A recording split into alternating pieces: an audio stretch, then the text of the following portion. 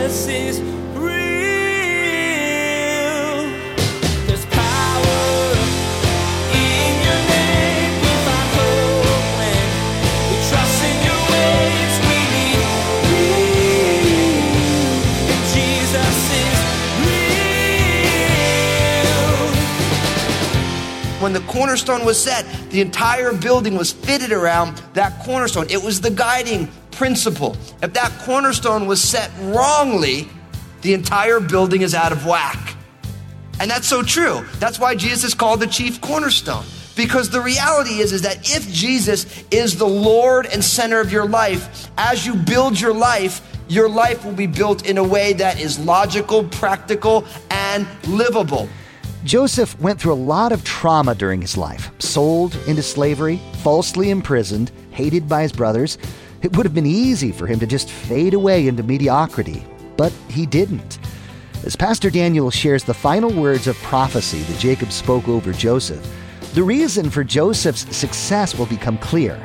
Learning the secret of Joseph's prosperity, you'll discover principles that will help you as you live out your life. Now here's Pastor Daniel in the book of Genesis, chapter 49, as he begins his message, Setting the Stage. Jesus is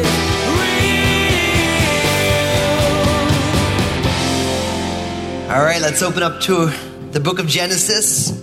As we finish the book of Genesis, it's only taken us about 9 months.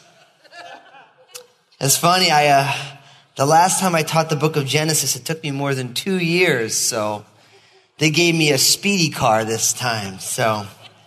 But it's been a great series, hasn't it, as we've been studying. We began with the Origin series, chapters 1 through 11, where we realistically saw the origin of everything except for the origin of God himself.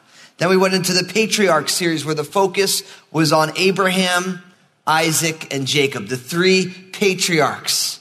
And now we conclude our Brothers series, where the focus, although Jacob is still alive and we're going to see Jacob's passing, the focus has been upon Jacob's sons. And so we broke off right in the middle of chapter 49, this prophecy, as Jacob is blessing and prophesying over his sons. And we broke off at verse 20. We ended with verse 21, where we saw the prophecy about Naphtali. And now in verse 22, picking up Genesis 49, verse 22, it says this. It says, Joseph is a fruitful bow by a well. His branches run over the wall. The archers have bitterly grieved him, shot at him, and hated him, but his bow remained in strength, and the arms of his hands were made strong by the hands of the mighty God of Jacob. From there is the shepherd, the stone of Israel.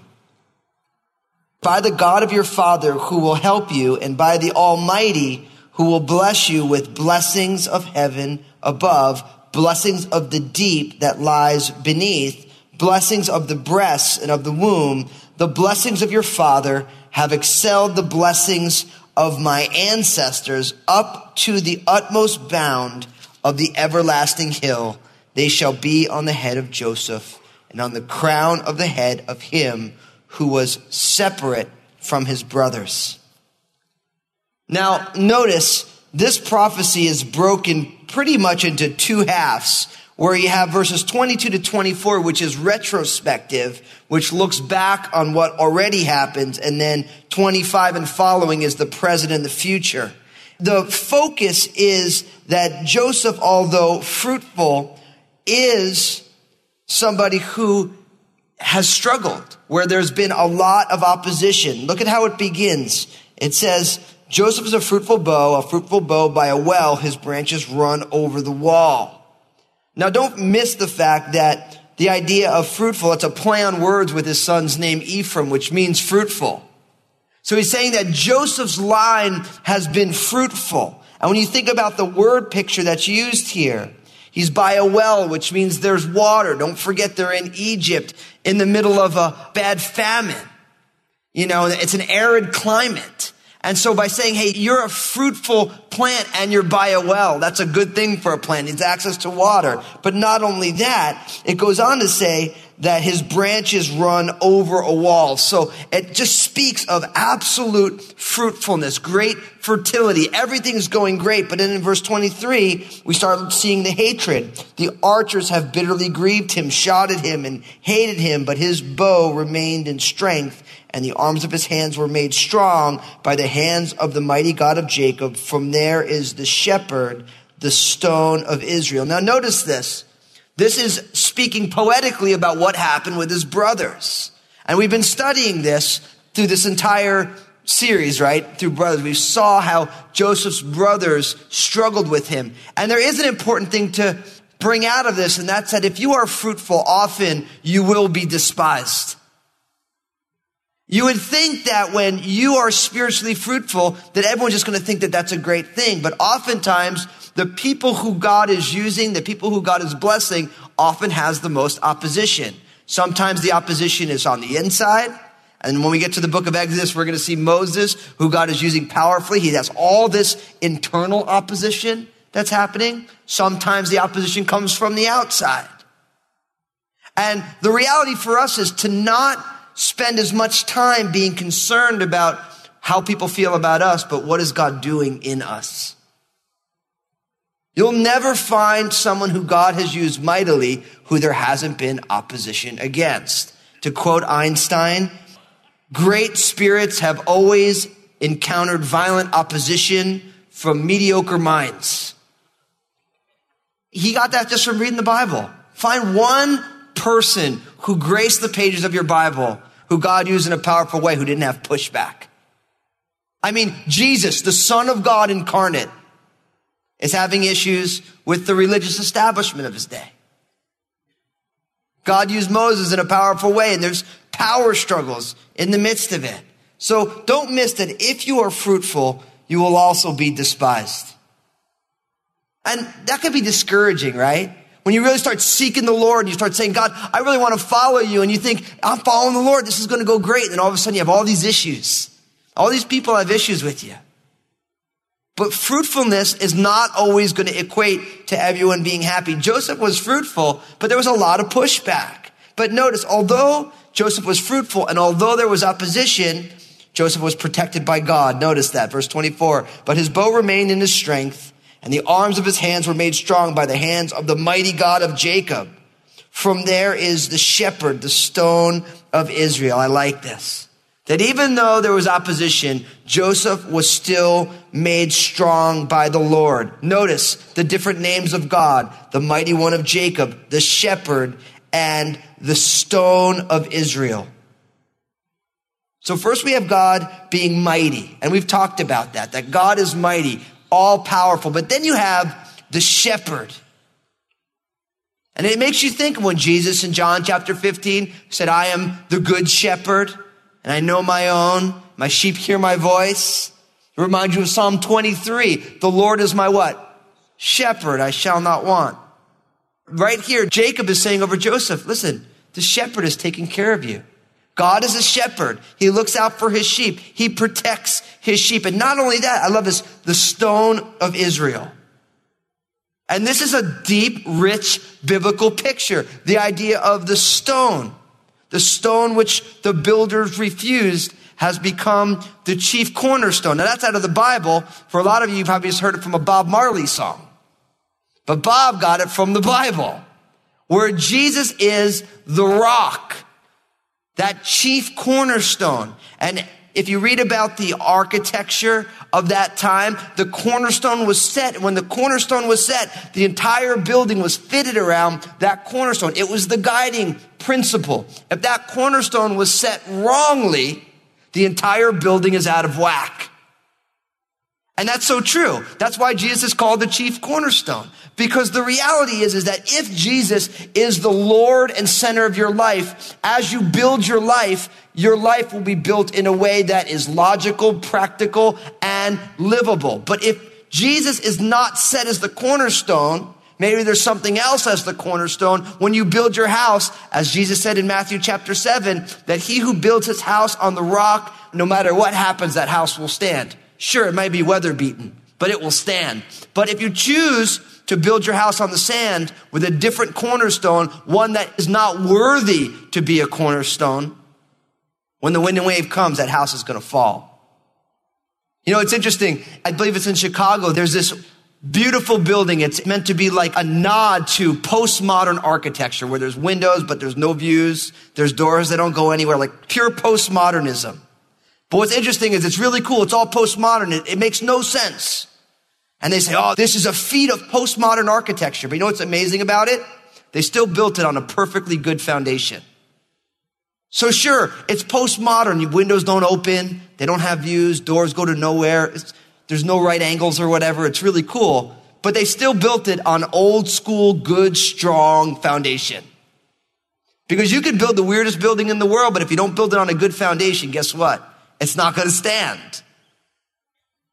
Everybody knows that a good building needs a strong foundation. Everybody knows that. And that's why the stone of Israel, it speaks of Jesus, who's that chief cornerstone. And Jesus is the person who we need to build our lives upon.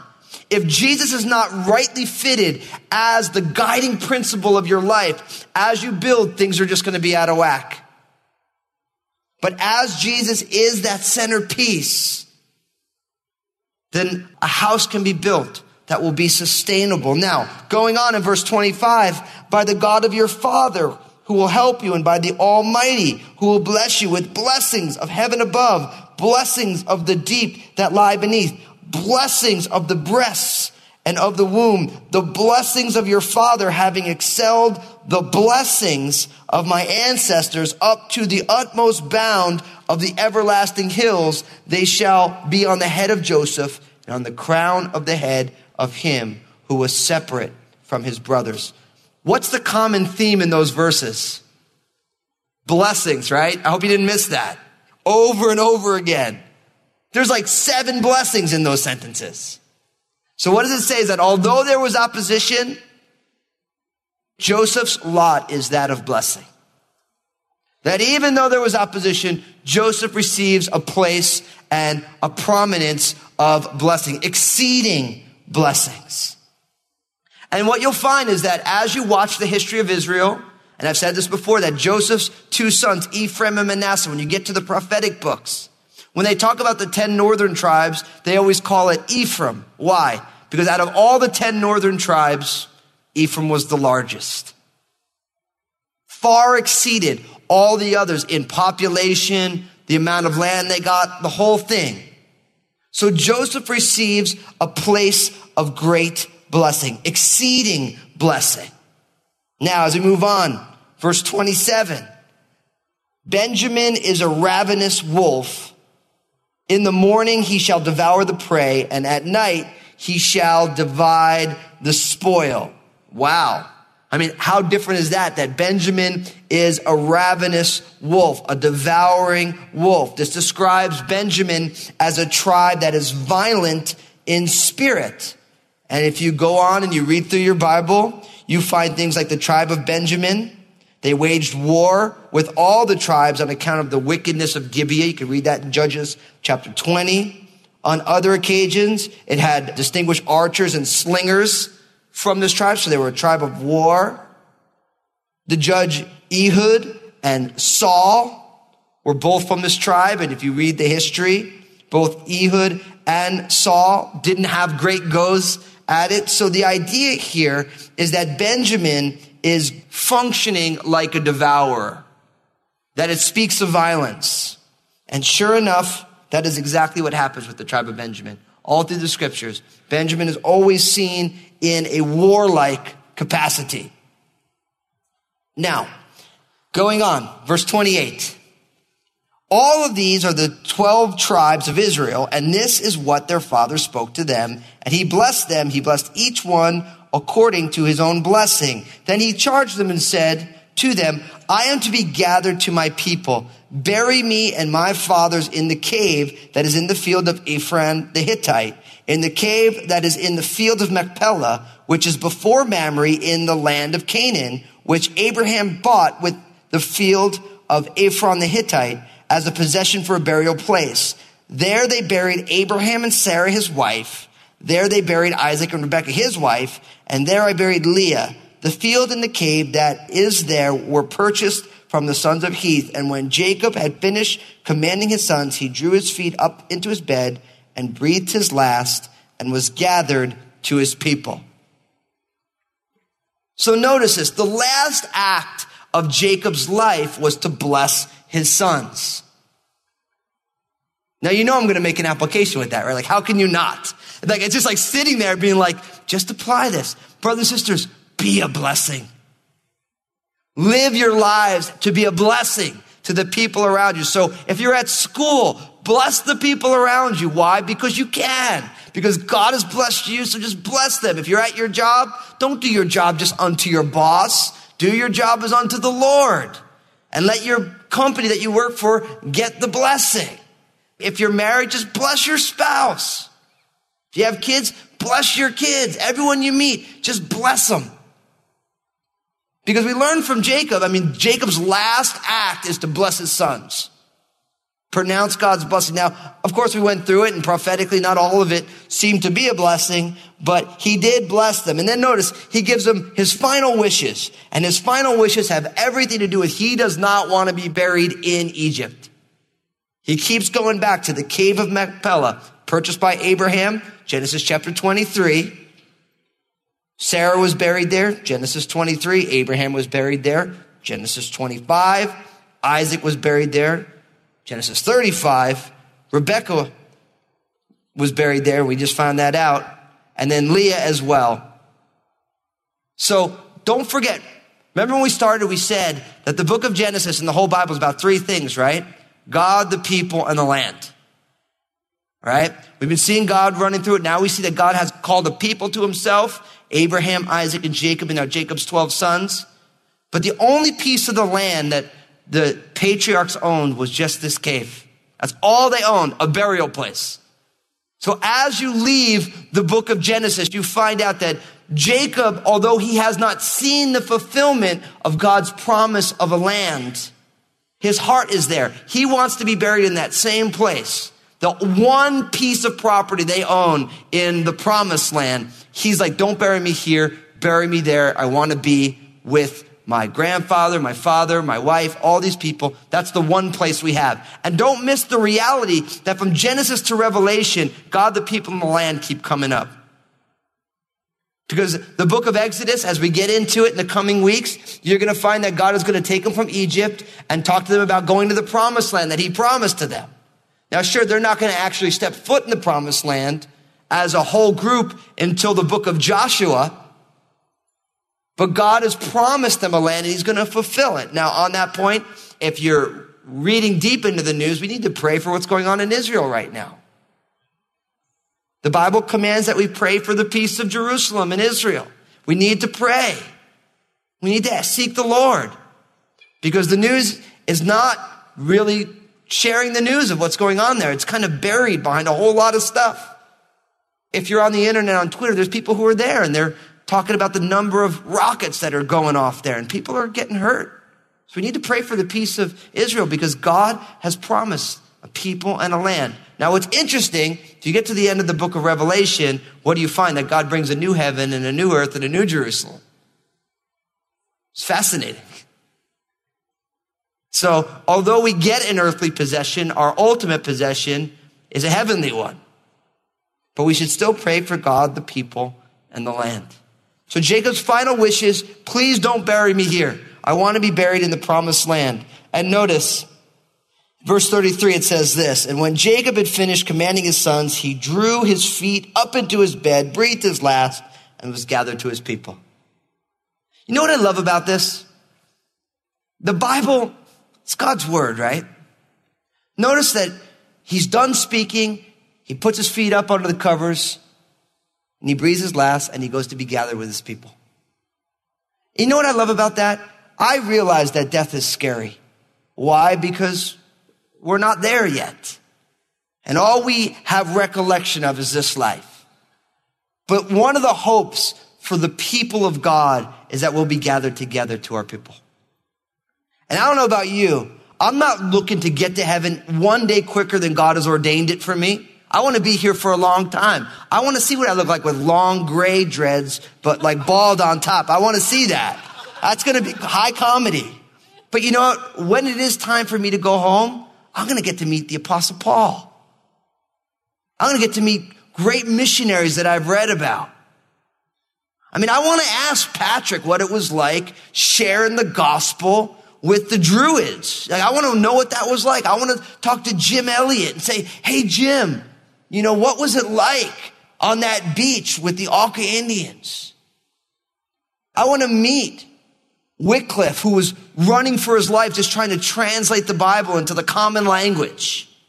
I want to meet Martin Luther and see if he's still kind of crusty in heaven. Because if you read the writings of Martin Luther says some crazy things. I want to meet all these people. I can't wait that's going to be a glorious reunion. You know, when the Lord returns or when he takes us home to be with him, that's going to be a wild time.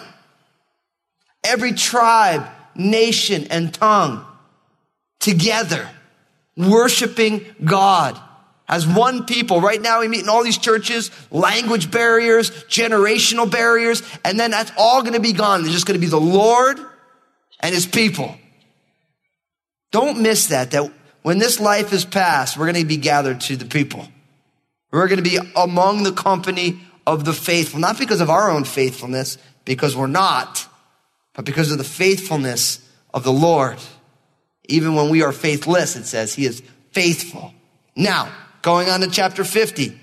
Then Joseph fell on his father's face and wept over him and kissed him. And Joseph commanded his servants, the physicians, to embalm his father. So the physicians embalmed Israel. 40 days were required for him, for such are the days required for those who are embalmed. And the Egyptians mourned for him 70 days. Now when the days of his mourning were past, Joseph spoke to the household of Pharaoh, saying, if now I have found favor in your eyes, please speak in the hearing of Pharaoh, saying, my father made me swear, saying, behold, I am dying. In my grave, which I dug for myself in the land of Canaan, there you shall bury me. Now, therefore, please let me go up and bury my father, and I will come back. And Pharaoh said, go up and bury your father as he made you swear. So Joseph went up to bury his father, and with him went all the servants of Pharaoh, the elders of his house, and all the elders of the land of Egypt, as well as the house of Joseph, his brothers and his father's house.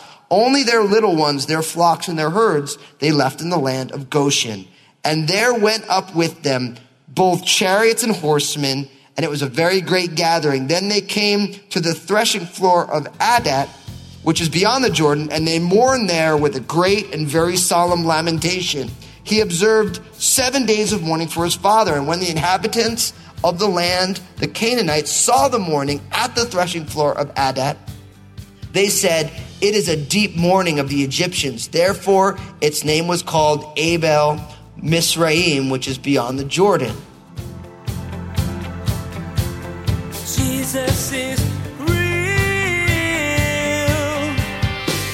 This idea of being fruitful that Pastor Daniel taught about today is very different than the concept of being successful in the eyes of the world. Someone like Mother Teresa, although she was recognized by many for her generous works, would not be considered successful in the boardrooms of the world. She was seeking to be fruitful in the eyes of God. That is the goal that God wants us to be shooting for. Hey everybody, Pastor Daniel here. I just want to say thank you for tuning in. I'm so stoked you're a listener of Jesus is Real Radio, and I know Jesus has amazing plans for you. I'd love to hear the story of how God's working in your life. Give us a call here at Jesus is Real Radio at 360-256-4655 or email me at real@danielfusco.com.